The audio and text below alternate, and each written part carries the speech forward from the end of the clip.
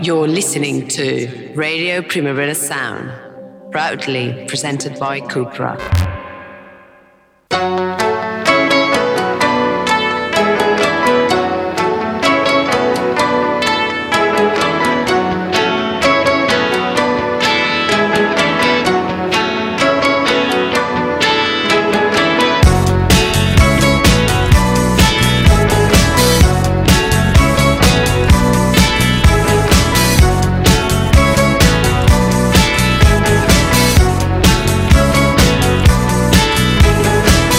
Bienvenidos a la Weekly, como cada día en directo, como cada jueves en español. Un programa en el que un hombre adulto trata de mantener el pulso a la actualidad moderna, echando un vistazo al panorama pop.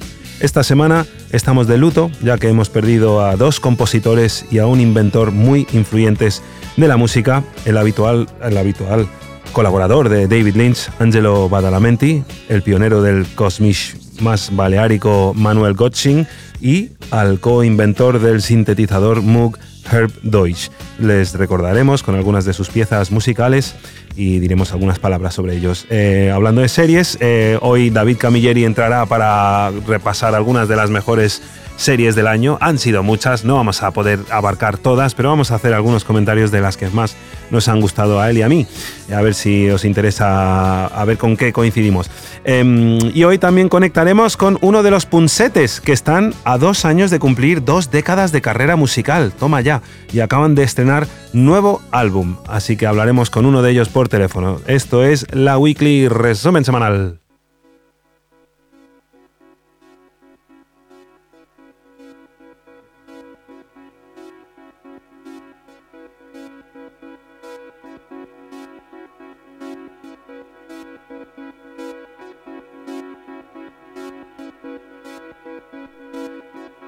Esta semana el mundo dice adiós a 3 personas que dejaron maravillosas contribuciones a la humanidad.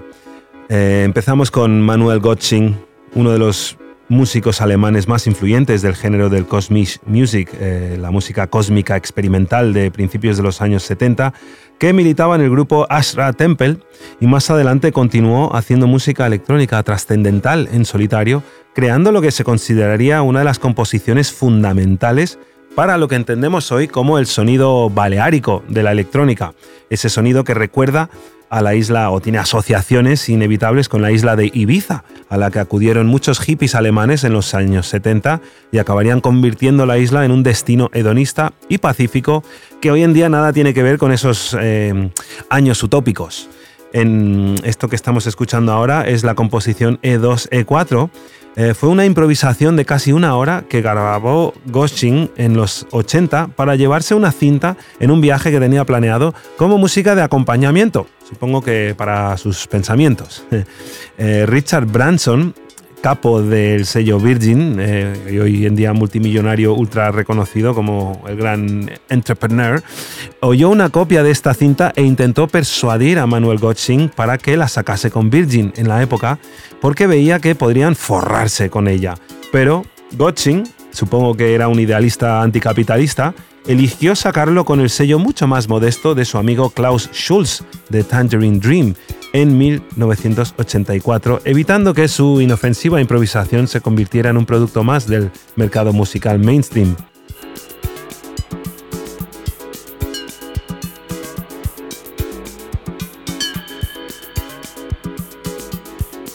Parecía que la canción desaparecería en el olvido al vender pocas copias, pero Larry Levan la pinchaba habitualmente en el mítico Paradise Garage y la pieza ha sido versioneada y remixeada por otros productores para hacerla más apta para pistas de baile y darle pues otros enfoques sonoros, como puede ser el caso de Sueño Latino, un personal favorito mío, o de Rick May, que hizo su propio remix en el año 92.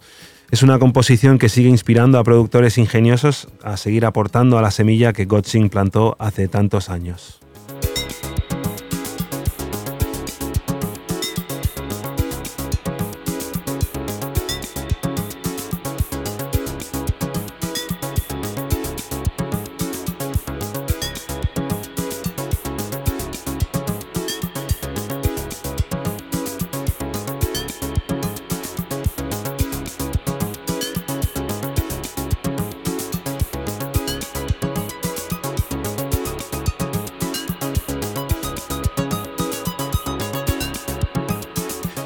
imprescindible Manuel Gottsching, a profundizar en él, seguir todo lo que hizo tanto con Ashra Temple como sus proyectos en solitario, maravilloso músico, guitarrista muy influyente. Otra persona a la que decimos adiós esta semana fue el coinventor junto a Robert Moog del sintetizador Moog, Herb Deutsch.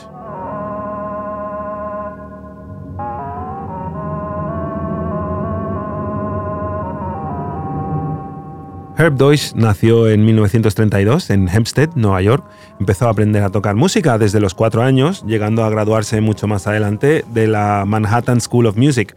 En 1963 conoció a Robert Moog en una conferencia sobre educación musical, revelando que había diseñado un theremin inspirado en uno de los modelos de Robert Moog.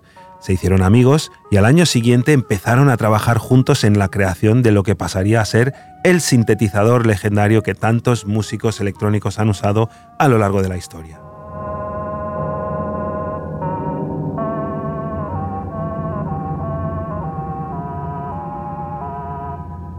Ahora mismo estamos escuchando Jazz Images, a Work Song and Blues, la primera pieza jamás escrita para el sintetizador Moog y que lo solía tocar bastante en conciertos que ofrecía Robert Moog en el Museo de Arte Moderno, en el Town Hall y en otros lugares.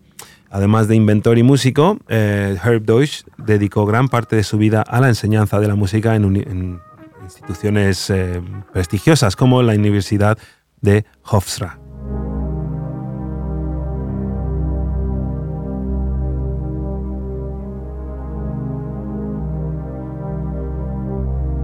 Y esta noticia sí que nos puso muy tristes a los fans del cine de David Lynch, su habitual colaborador que ha forjado con sus bandas sonoras algunos de los momentos más brillantes de la filmografía del director. Angelo Badalamenti falleció esta semana a los 85 años.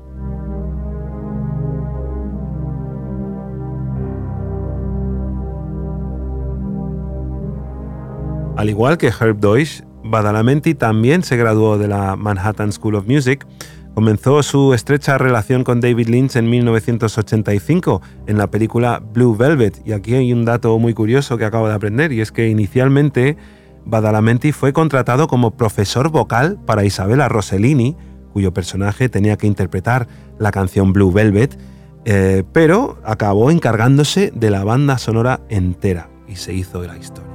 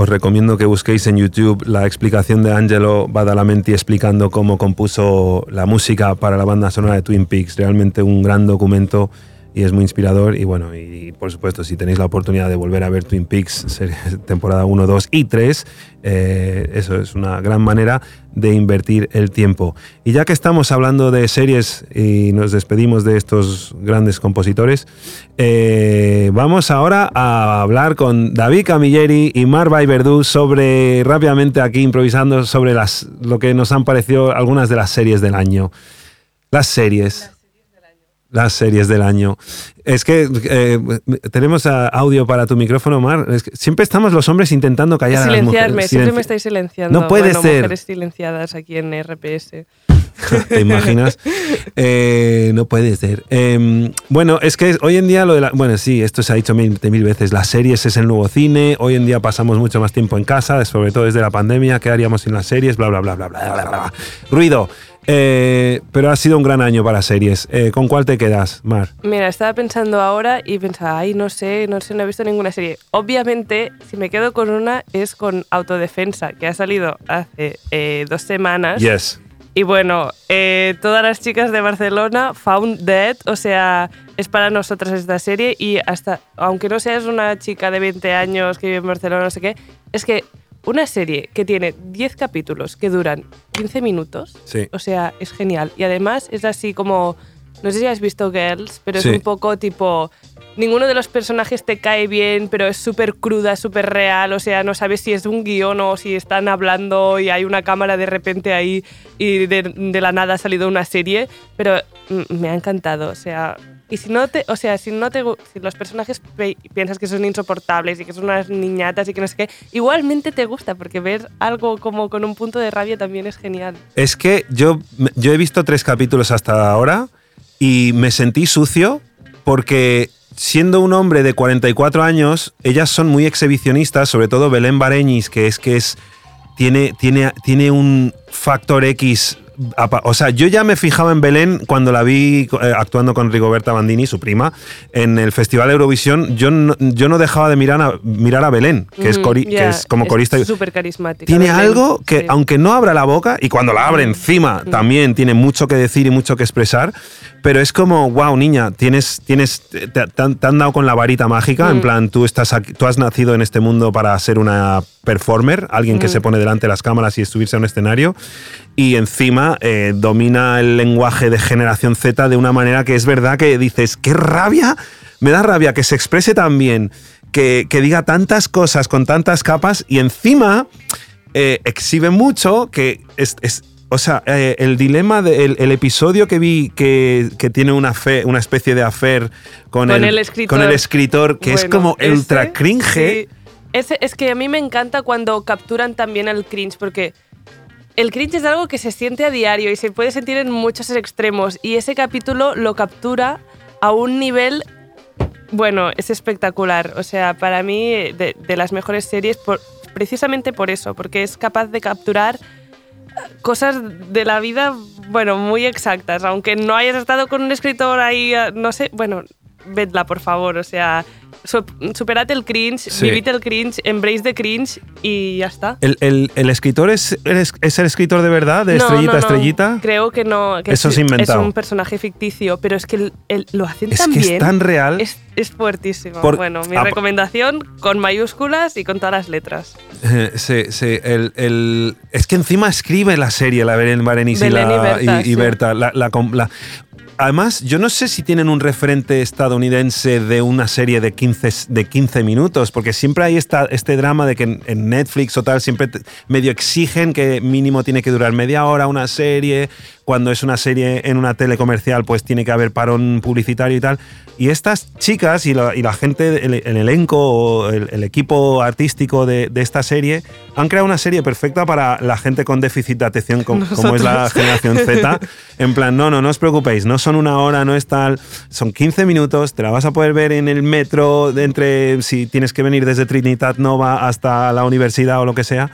Pero yo me pregunto, ¿esta serie crees que la puede disfrutar gente que no sea de Barcelona? Yo creo que sí. O sea, yo cuando vi el tráiler y todo, sabía que iba a verla, pero pensé, a lo mejor pues no va a gustar a todo el mundo, no sé qué. Yo la he visto entera ya el día que salió los últimos capítulos de una sentada y creo que puede gustar a todo el mundo. O sea, yo vi Girls y no vivía en Nueva York y me encantó, ¿sabes? Creo que tiene ese punto de, no sé, me parece que aunque vivas en, yo qué sé, Cáceres, te va a gustar. Sí, y aunque sí. seas un hombre de 40 años, también te puede gustar, ¿sabes?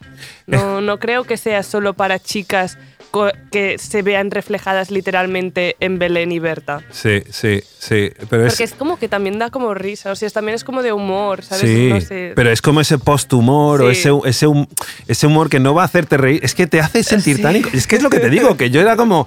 Me está produciendo emociones que no quiero sentir, ¿sabes? Y en plan, yo qué sé, como es todo tan real, pero bueno, yo espero que Lena Dunham vea esta serie, en plan, wow. Es como desde Girls y Euphoria, es como la siguiente serie tiene que ser autodefensa, pero es como, vale, pero frenemos un poco, no vayamos tan rápido enseñando cómo es la vida de la gente joven, porque asusta para los que tenemos hijas, ¿sabes? En plan drogas y sexo y tal. Sí, y ahora que dices eso, como es verdad, asusta un poco el sentido de eso, en plan, drogas, no sé qué, desenfreno, pero... Ahora, un poco de autopromo. Hay un episodio de Ciberlocutorio que vinieron Berta y Belén a hablar con Ana y Andrea y como lo explican súper bien, como el behind the scenes y que tampoco es como un alegato a que todo el mundo se drogue o a representar toda la juventud. Es como nos representamos a nosotras, nos reímos un poco de nosotras, somos como súper autoconscientes de la imagen y hacemos como una autoficción de nuestra vida. No quiere decir que nuestra vida tenga que ser la tuya o que no sé qué. Es que aunque no te sientas nada reflejado, que no te guste salir de fiesta o que no sé qué, es simplemente una serie, ¿sabes? O sea, no hace falta que tú te identifiques con Stranger Things para que te guste o lo que sea, ¿sabes? O sea, me pareció muy bien y también recomiendo el episodio de Ciberlocutorio si no te ha convencido aún. Si lo escuchas, es que está muy guay. Y tengo que decir, con esa eterna discusión jurídica sobre el no es no y ese discurso machista de ya, pero es que si me estás poniendo...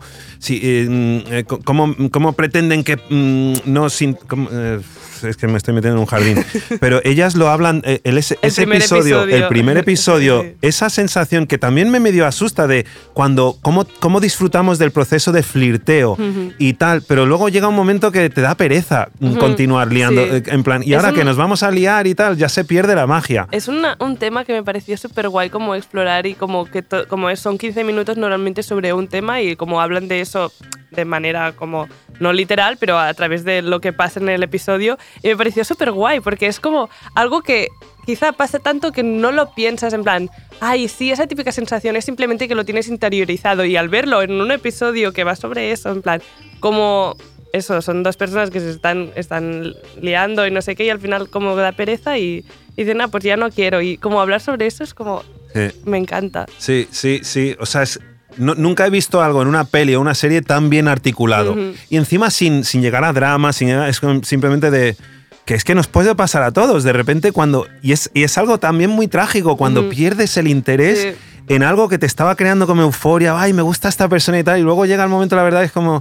Ay, ya no me mola tanto y ay, me he rayado. Ahora ya está, ya he conseguido el objetivo que era llegar aquí. El objetivo no era llegar hasta el final, es solo llegar a la posibilidad de llegar al final. Y ya está. Sí, la etapa rosa del flirteo. Prolongar el flirteo, un concepto que puede molar también, ¿no? Pero entonces no llegamos a nada. Bueno, muchas gracias por esa recomendación, Mar. Termínala, por favor, Johan. Sí. Aunque me sienta sucio y tal, y tengo que dejar de stalkear a Belén Bareñi en redes. Qué asco de tío. David. ¿Qué tal, Johan? Buen día. Buen día. No he visto Autodefensa. Por favor, sé cuál es. Es que no sé si estuve realizando el Ciberlocutorio, me quedé bastante con toda la energía que desprende la serie, ellas y lo que acaba de explicar bastante bien Mar, o muy bien, perfectamente, para qué disminuir. Y sí, no sé si, o sea, realmente me olvido, ¿no?, de las cosas que me van recomendando el día a día, y cuando ahora me has hecho recordar de que estuvimos hablando y pensé, hostia, podría verla como un ejercicio también de salir de la zona de confort. Y en este caso por muchos motivos. Yo personalmente no conozco a estas dos muchachas. No estoy en ese entorno centennial, creo que se puede decir. Porque yo soy quizá de millennial, pero bastante más mayor. Tengo pasados los 30. Y ¿por qué digo esa parte de no aprobar? Por lo que me pareció que ese mundo de la fiesta non-stop, del postapocalipsis, hostia, bueno, como se le llame hasta ahora, social, ¿vale? Sí. En el que me da la impresión de que todo está perdido, todo está hundido, tengamos dinero o no, es decir, la clase social se está como uniendo en un gran pro que es la lucha por los principios casi del egocentrismo, ¿no? De lo que soy yo y de lo que quiero proyectar desde el yo. Entonces eso me parece interesante a nivel de serie, pese a que lo vea desde mi prisma un poquito más mayor en los jóvenes. ¿Qué me gusta de eso? Que le puedo sacar mis conclusiones y ver, en primer lugar, que el hiperrealismo en este sentido pues se puede llevar a la pantalla de una manera lógica sin pasar por el rollo de Estados Unidos, porque algo que tenía yo claro es que, y ahora quería enlazar también con el rollo de Wednesday, ¿no? La serie de miércoles, o imagino que vosotros hablaréis de White Lotus, ¿no? Es como ese costumbrismo de unas edades, ¿no? de personas que hacen un poco el costumbrismo, ¿no? La vida propia. Sí. Pero es verdad que aquí nos llega siempre ese prisma americanizado, o incluso desde Inglaterra o desde el extranjero, básicamente, incluso del K o J-pop, ¿no? Es decir, pues que realmente no me siento identificado con eso, y probablemente con lo que ha venido a contar Marc con Autodefensa, quizás sí. ¿Qué he visto yo en Wednesday, por ejemplo? O sea, a diferencia de esto, pues que quieren vender una historia muy chula, muy familiar y tal, en que evidentemente es ciencia ficción, de alguna manera misterio. Así, o misterio y tal, eso es una parte, en plan de cómo, hacia dónde vamos la historia, pero es high school, son estudiantes, pero nunca me siento eso, ¿no? Mi high school no fue para nada, pareció nada de lo que he visto en las películas. Mis fiestas eran en discotecas o en casas de alguien o en la calle, ¿sabes? Pero el rollo no había el baile de fin de curso. Exacto, y eso también es importante tenerlo en cuenta. Entonces, que vengan series como Autodefensa, que además son cortas, también muy bien pensadas para la audiencia que van a tener y tal. Ahora, esto me gusta desde la parte, pero no me gusta darme cuenta que la sociedad va hacia ese punto. Yo no apruebo tampoco la normalización de las drogas, de las fiestas hasta las 11 de la mañana, como ese rollo del filtreo máximo y tal. Me da como ese cringe, me siento muy a gusto teniéndolo, ¿sabes? Como que para mí es como un poco tóxico porque no forma parte de mi ser, ¿no? Entonces esto también me gusta, es como una parte filosófica que tengo yo en mis fumadas cerebrales, pero... Pero bueno, está bien. Ya, es como el blanco. Creo que la veré seguro. Esta Navidad es que dura 2 horas. Total. Sí, es que todo junto no dura mucho. Y es que encima hay 2 temporadas. O sea, es como estas niñas son rápidas. O sea, bueno, son 5 capítulos y 5 capítulos que hicieron como en 2 entregas. Pero es que me parece súper bien eso, porque es eso, si no te sientes identificado y la ves como desde un punto de vista súper lejano a lo que a ti te interpela, como no es tan larga, al final la acabas viendo toda y sacas conclusiones diferentes a la gente que sí se identifica más, pero no te hace disfrutarla menos, yo creo. Sí.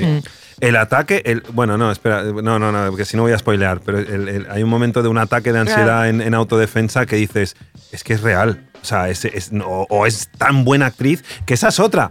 Siempre he tenido un poco de cringe con las series españolas o hechas en España donde hay un punto en que siempre ves que están actuando, ¿sabes? Y en estas no, en estas es que hablan como cuando hacen sus stories o cuando estás cotilleando cómo habláis vosotras cuando os juntáis y estáis ahí como, tía, chao, no sé qué, es que no has entendido nada, todas estas frases que me ponen un poco nervioso, pues como, es que es verdad, no he entendido nada y me estáis echando en cara que estoy fuera de vuestra onda. Pero tal. Pero, por ejemplo, bueno, volviendo a miércoles, una de las cosas que más me gustó es que es old school. Es, primero, Tim Burton dirigiendo serie de televisión. Co-dirigiendo. Pero el primer capítulo es de él. Lo ha dirigido él, que para mí uno de los 2 mejores a nivel estéticos, en todo lo que es la dirección en sí. Sí.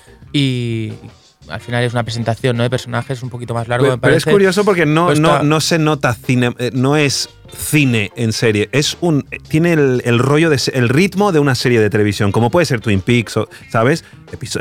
Escenas cortas y aquí y allá, o sea que me encanta que Tim Burton tenga la maestría de poder hacer tele. Es que es justamente lo que me ha gustado y lo que no me ha gustado de ya he dicho que el rollo high school a mí particularmente me tiene ya un poco, o sea, si entras en Netflix y tienes urticaria al rollo high school, sal de Netflix porque casi, ¿no te gusta el high school? Bueno, me ha gustado durante 10 años. Sí. Pero es que tengo que seguir viendo cosas y siempre lo mismo, la misma historia. Y ahora la diferencia entre la notita en clase sea un WhatsApp, ¿sabes? O sea, a mí no cambia nada, ¿no? No pasa nada, lo aceptamos. Estas cosas deben suceder en Estados Unidos. Pero lo que me ha gustado es que Tim Burton haya estado detrás. Y mira que no es un director que a mí particularmente me apasione. No digo que no me guste, pero es verdad que ese boom por lo que representa él, yo nunca lo he sentido por diferentes razones. Quizá no he empatizado tanto con esa figura gótica, pero el primer capítulo muestra algo que te das cuenta que cuando ves los siguientes capítulos es mejor. Es decir, es un gran director, ha metido la pasta porque sí que es productor, pero en otros capítulos se sostiene un poco lo que es la trama, pero a nivel de lo que es la idea de las imágenes que se ven y todo, y los planos que se utilizan, incluso cómo actúan los propios personajes, que no están tan bien dirigidos quizás, como en el primero, que me parece perfecto, donde sale Catherine Zeta-Jones. Sí, y dices, de Morticia. Es que, claro, y hace 15 minutos que dices, hostia, qué buena es esta señora, ¿no? Sí. Entonces, bueno, está bien. Ahora, me bajó el suflé, ¿sabes? O sea, es que realmente me pasó esto. Me gustó mucho primero, pensé, qué buena la historia, qué bien, que ese Remember y tal, pero a medida que iban pasando los capítulos pensé, ¿por qué sigo viendo esto? Aunque me lo esté pasando bien, creo que lo único que quiero es desvelar el misterio. Pero realmente... Buah, tío, se me está haciendo bolas, ¿sabes? Sí. Y cuanto más misterio Netflix me están poniendo, menos me está gustando, ¿sabes? Y acabo viendo escenas de decir, tío, qué mierda. Así de simple. Yo creo que el gran gancho de la serie ha sido Jenny Ortega haciendo de Miércoles. Papelón. O sea, es que... Y también, otra vez, me siento sucio. No Johan, puedes ver series donde sale gente joven sin ser un creepy man. Incluso puedes pensarlo y no decirlo, tío. No pasa nada. No, pero a ver, lo hablo con total... Me pasó como con Eleven en Stranger Things, que es una... puta, tío. Que es un... No digo por ahí, no va por eso. No, simplemente que son actrices que tienen algo que no puedes dejar de mirar. Es como, wow, me fascina. No es creepy. Es como el tío de autodefensa pensándose que le digan no es que ya es un violador. No pasa nada, te pueden decir esto y ya está. Y tú puedes sentir fascinación por gente que es talentosa, y si eres una chica joven no pasa nada, es fascinación igual. Pero ¿sabes? Esa cosa de repente tengo el instinto de querer protegerla, quiero que sea como que tenerla controlada, que no la estropeen, que Hollywood no la convierta en un juguete roto. No es justamente lo que cuenta la serie con ella, porque es el bicho raro, diferente de todo el mundo, que todo el mundo acaba admirando de alguna manera. Es decir, no es justamente quizá lo que quería demostrar la serie en sí, para que alguien como tú dijera, es mi protegida, es mi Miércoles, porque realmente esa persona, ese personaje, está para que la encierren. O sea, está loca del cerebro. O sea, no te digo que sea bien o sea mal, sino directamente que es alguien que comete infracciones legales, por decirlo de alguna manera, ¿no? Contra personas directamente. Te puede caer peor o mejor, pero realmente sí que es verdad que sientes esa devoción por su soledad, por su mirada, por su carisma negativo, por un poco esa Y hay que decir que está demostrado que es una fórmula ganadora, igual que Crepúsculo, igual que, no sé, Twin Peaks, o sea, Doctor en Alaska, cualquier serie que sucede en un pequeño pueblo, donde hay muchos pinos, donde hay mucho bosque, donde hay como fuerzas oscuras y tal, siempre va a ser un éxito, porque todos queremos vivir en una casa de madera de esas y donde saludas al panadero y vas a la misma cafetería y todo eso, y encima metes personajes un poco malditos, como en el caso de Crepúsculo, Robert Pattinson, ¿no? Edward Cullen, Edward Cullen, o el lobo feroz, o en este caso Miércoles Addams, ¿no? O sea, lo gótico en pueblo y tal es como caballo ganador para productores de cine y series y tal, ¿no? Y el baile de... Eso es lo mejor de la serie. O sea, para una actriz tan joven, o sea, obviamente habrá tenido, no sé, asesores, pero ella dijo... No, improvisó. Coreografía de ella, ¿eh? Ya, pero que antes estudió, miró algunos musicales antiguos de los años 40, estudió a Siouxsie and the Banshees, videoclips de los 80 de Siouxsie and the Banshees, que yo supongo que Tim Burton le habrá dicho, toma, playlists, apréndete estos son algunos, ¿no? El movimiento gótico y tal, que hayan elegido la canción de los Cramps y tal, o sea, era como... Y porque dices, si Miércoles Miércoles Addams primero odia ir a un baile a un baile escolar, su personaje, ¿no? Odia todo eso. ¿Cómo se va a poner a hacer un baile? Pero, hostia, menudo baile se pega la tía. Para una actriz nunca es fácil tener tener ese encargo, en plan, te tienes que inventar un baile, tía. Y lo improvisó, pero con todos esos referentes que se metió en la cabeza y ganó. O sea, podía haber sido un cringe de mayúsculas y vamos, el baile del año.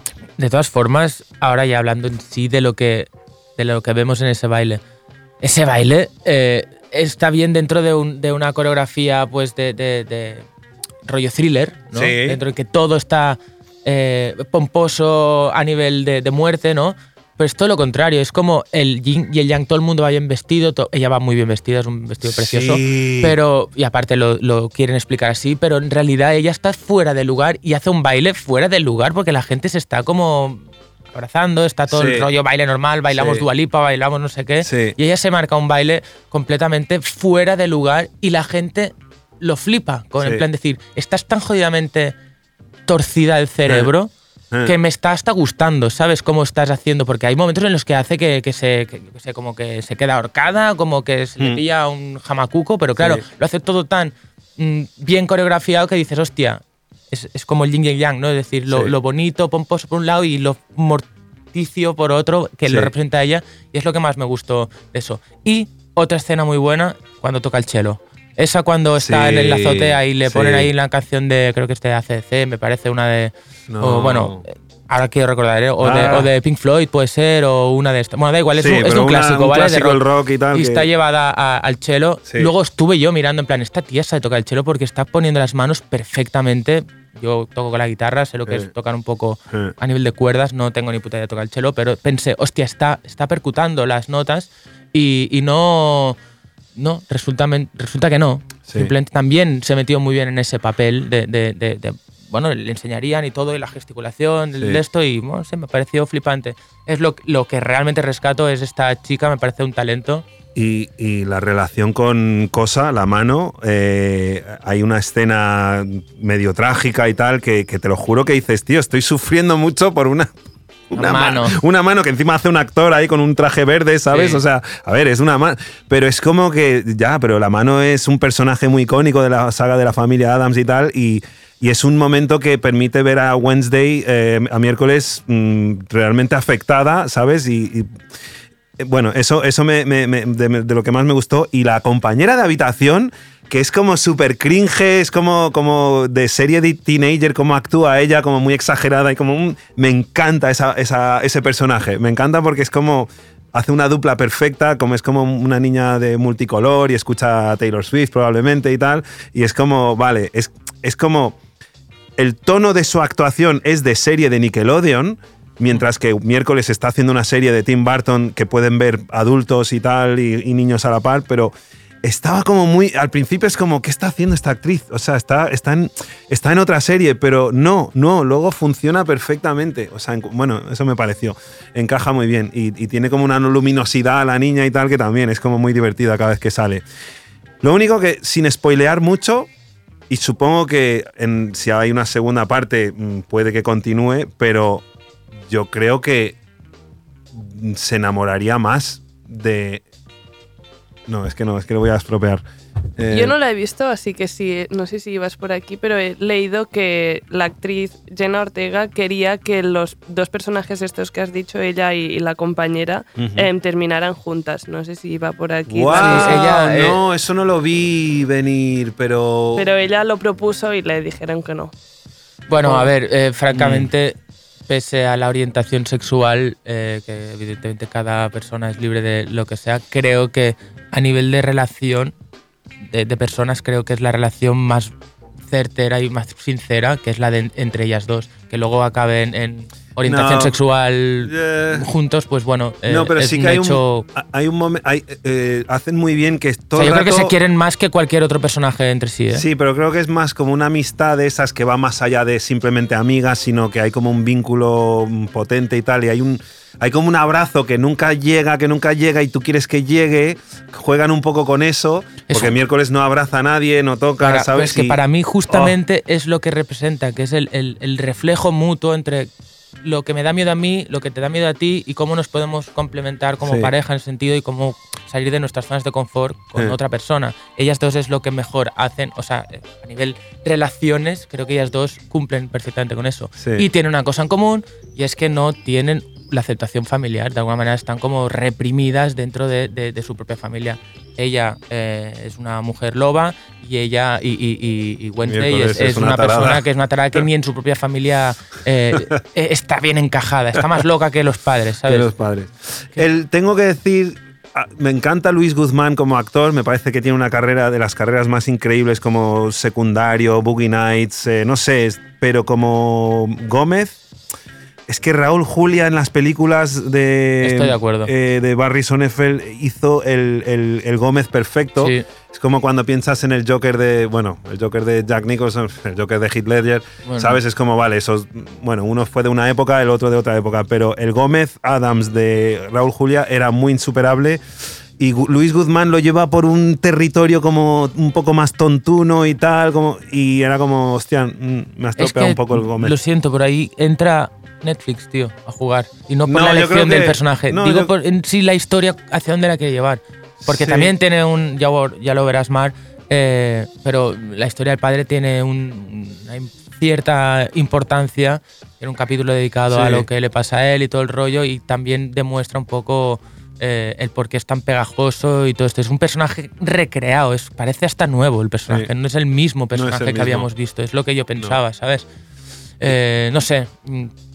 Y la cara de Miércoles cuando aparece otro personaje de la saga, digamos, a mitad de la serie, que le hace una visita, los ojos de ella, la primera vez que la vemos sonreír, creo, en toda la serie, sonreír de alegría, es como, tía, te mereces todos los premios y tal. O sea, ahí es como caes rendido ante ella, que es cuando viene... No voy a spoilear, pero se le abren los ojos en plan, ¡ah! Tal, y es como, guau. Su mejor reacción es cuando exhuman un cadáver y abren la tumba y hace así como hora de la verdad. Tenía que desvelar parte del misterio, no sé qué. Abre y en el momento de abrir, claro, sale todo el tufo de muerte y ella hace como Ambipur, ¿sabes? Eso me pareció brutal. Pues increíble. La han nominado hoy o ayer a los Golden Globes a Jenna Ortega. A Jenna Ortega. Sí, o sea, wow. Yo la había visto en You. En You, ya. Sí, en la segunda temporada. Pero, y dije, esta chica de que me suena. Yo no soy tan como vosotros que sabe qué hacen los famosos, ¿no? Pero de hecho no sabía que esta persona podía ser famosa antes que esta serie. Y luego pensé, ¿de qué me suena?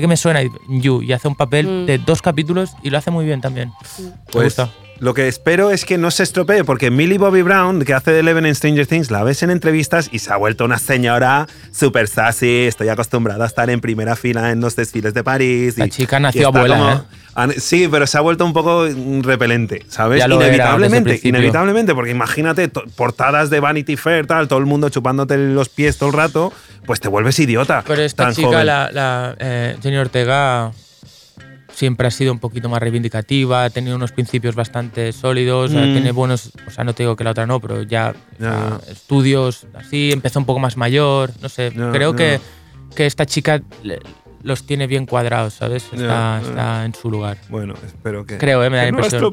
Y que sigas. Es que claro, también quiero que sea Miércoles Adams siempre, y luego no, como una actriz querrá que le den papeles en otras cosas, en otros registros, pero es que has clavado tan bien este personaje. Bueno, me temo que no tenemos tiempo de hablar más series, porque tengo que hacer una entrevista con un querido músico. Muchísimas gracias. O sea, pues mira, el hilo conductor, series que me hacen sentirme sucio. Que no. Muchas gracias, Mar, muchas gracias, David. Vamos a pasar ahora a una canción del nuevo disco de Los Punsetes.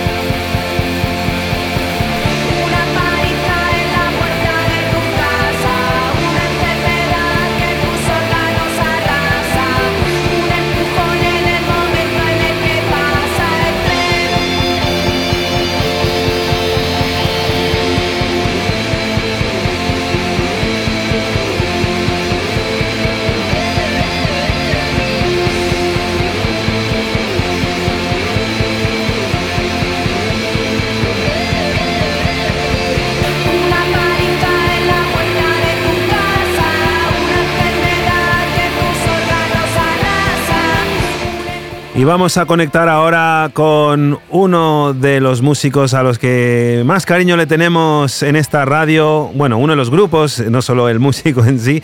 Tenemos a Manuel de los Punsetes al otro lado del teléfono, que nos va a hablar de este nuevo discazo que acaban de sacar al mercado. El disco se titula AFDTRQHOT, que realmente quiere decir al final del túnel. Resulta que hay otro túnel. Al habla Manuel. Hola. ¿Qué tal, amigo? ¿Cómo estás, Johan? Muy bien. ¿Dónde te encuentras en Madrid en estos momentos? Estoy en Madrid, sí. Estoy en la oficina, Ojo. Y ya, eres un hombre pluriempleado, además de liderar uno de los grupos más importantes de la escena independiente nacional. Diriges tu propia productora de audiovisual, ¿verdad? Bueno, no es mía, pero sí. No es mía, pero aquí estoy, sí. Pero Hill Valley. No. Hill Valley ya ha pasado a la mejor vida. Ah, no sabía. Sí. Coño. Hill Valley pasa a la mejor vida, sí. Bueno, para los oyentes, Hill Valley era la productora encargada de realizar La Hora Chanante y más adelante Museo Coconut y Jodín. ¿Cómo se llama? La de Televisión Española. Muchacha Nui, coño. Ay, tío. Sí. Soy un yayo, tío. Mi memoria me empieza a fallar. Bueno, vamos a hablar de Punsetes. Sois ya parte del ADN de la música independiente de este país y vuestros discos testamentos de las épocas. Casi 2 décadas de carrera, macho. Tío, ¿cómo habéis llegado a aguantar tanto tiempo? Pues muy buena pregunta, la verdad. Yo también la hago con frecuencia. ¿Cómo es posible que este grupo no haya reventado ya a estas alturas? Pues además últimamente nos lo preguntan bastante, claro, porque presentando un 7º disco, pues la gente dice, hostia, esto no es tan normal, ¿no? Pues yo creo que ha sido porque le hemos encontrado un lugar adecuado al grupo en nuestras vidas, ¿sabes? Creo que hemos sabido dar con un punto en el que todos tenemos otro trabajo y sin embargo el grupo pues es una cosa importante que tiene su espacio a la que todos le damos la misma importancia y es un espacio de creación y de amistad que nos gusta mucho a todos mantener y que lo hemos hecho compatible con una vida normal. Entonces, pues una vida normal, vamos, esto también es normal, me refiero a una vida más ordinaria. Sí. Y yo creo que ahí está la clave, la verdad. ¿Y habéis llegado a ese punto en el que sacáis discos con cierta, sin que suena cringe esto, con cierta aspiración a dejar un legado? ¿Sabes? Mirando... Bueno. ¿No? ¿Sabes cuando miras a la historia de la música? Es como, mira qué bien que, yo qué sé, hablábamos de Manuel Gottsing, ¿no? Que ha fallecido esta semana. Mira todo lo que ha dejado este señor para la posteridad, ¿no? ¿Hay algún momento en el que borrachos reconocéis de, oye, cómo mola dejar una cosa que cuando ya no estemos se podrá decir, bueno, mira? Desde el principio. Claro. O sea, para eso lo haces. Lo que pasa es que lo haces a un nivel micro, no macro. O sea, no dices, dentro de 50 años todavía habrá gente escuchando mis canciones. No dices, pasado mañana, ojalá un chaval oiga esta canción y monte un grupo, ¿sabes? Es ese tipo de mini trascendencia la que se busca y la que nosotros creo que modestamente hemos conseguido. Más que grandes pensamientos, pero eso creo que sí que hemos contribuido a la cadena de la enfermedad de la música y del underground. Sí. Es que me imagino que es difícil cuando haces una labor artística que se presenta en el público y tiene un lugar en el mercado, ¿no? Siempre pues, oye, ¿dónde se va después? O ¿hasta dónde queremos llegar? ¿Crees que hay un techo que se toca en España siendo un puto grupo? Hombre, no parece un gran momento para decir que hay un techo en España cuando gente que ha salido no te digo que de nuestra misma escena, pero gente que ha salido de escenas no tan lejanas a las nuestras están petándolo internacionalmente, ¿no? O sea que yo creo que techo como tal no hay. El techo te lo pones tú. Para un grupo como nosotros, evidentemente sí, hay un circuito, un techo, un público y eso está muy claro. En nuestro caso está clarísimo y súper cómodos que estamos ahí, ¿eh? Pero es cierto que estamos en un momento en el que artistas de una escena independiente underground están teniendo un reconocimiento que no hubiéramos ni podido pensar ni soñar hace unos años. O sea que ahí está. No, y también, ¿sabes? No sé, el ego de cada uno, ¿no? Que uno se plantea a veces, oye, ¿por qué sigo haciendo esto? ¿Cuáles son mis motivos y tal? ¿Creéis que colectivamente como Punsetes vuestro lugar, digamos, en el mercado, por decirlo cínicamente, es la sátira de la actualidad? No, a mí no me gusta pensar eso, porque es cierto que nos rehuimos temas de más o menos actualidad, pero intentamos que las canciones no estén muy datadas, que no sean muy contextuales, porque creo que eso las limitaría mucho.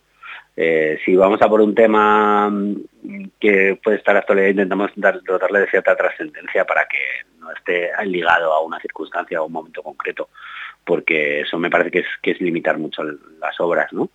Entonces, la sátira sí, es una parte de nuestro discurso, está claro, pero intentamos ir un poquito más profundo, no a sátira de actualidad, la verdad. Que está muy bien, ¿eh? Hay grupos que lo hacen fenomenal, pero nosotros intentamos una cosa un poco más lírica, si quieres. Sí. Claro, el resto de los mortales pues usamos Facebook o redes sociales para cagarnos en todo y compartir opiniones de mierda. Vosotros creáis canciones y discos y videoclips memorables, ¿no? ¿Reconocéis que es un privilegio poder expresaros libremente y dejarlo como un bello artefacto para la posteridad? O sea, ¿reconocéis Totalmente. que es...? ¿Sí? Totalmente, y para mí otra de las claves de lo que me has preguntado al principio, de que el grupo siga ahí. O sea, es un súper privilegio para nosotros tener esa vía de expresión y de escape que nos permite ser personas súper nice en nuestra vida diaria, y luego tener esta forma de desahogarnos y de plasmar las cosas que no nos gustan y la gente que nos cae mal, citando una canción del disco, ¿no? Sí. O sea que sí. Otra cosa que yo creo que es loable es que este disco suena igual que los anteriores. Es decir, no rompéis mucho la cabeza con experimentos sonoros ni cambios de rumbo. Sí que hay sutilidades, o sea, temas que son un poco más diferentes un poco a lo que estamos acostumbrados a en Punsetes, pero así a primer golpe es como, ¿no? Sonáis como siempre habéis sonado, como Punsetes, igual que Planeta siempre suena. Fíjate que precisamente en este disco hay una canción de 9 minutos con 7 partes, hay otra canción que solo tiene una guitarra distorsionada y una voz. O sea, lo que pasa es que creo que la identidad del grupo es tan fuerte que aunque hagamos pequeñas variaciones o experimentos, realmente al público lo percibe como los Punsetes, claramente, ¿sabes? Porque ya te digo, es un disco en el que hemos probado muchas cosas y hacemos cosas de manera diferente. No nos hemos puesto a hacer música industrial, está claro, pero sí probamos a hacer cosas. Lo que pasa es que creo que la identidad del grupo, con la voz de Ariadna, con nuestra forma de escribir, es tan fuerte que aunque hagas una canción como Ocultismo, sigue siendo una canción de los Punsetes, ¿no? Sí. Y eso está guay, la verdad. Sí. Pero ¿en algún momento de estos casi 20 años habéis llegado a tener ese tipo de conversaciones de probar cosas? O sea, sí, bueno, sí, pero más por el placer de hacer cosas que nos gustan y nos motivan, que por la necesidad de presentarnos ante el público con una novedad, ¿sabes? O sea, creo que eso nunca nos ha preocupado porque ya te digo que el espacio del grupo es un espacio de creación y amistad, realmente, donde vamos a hacer cosas que nos apetecen, nos motivan y nos dan gustito, ¿no? Entonces, no hay una necesidad de decir vamos a cambiar de tercio, que si no la gente se va a aburrir.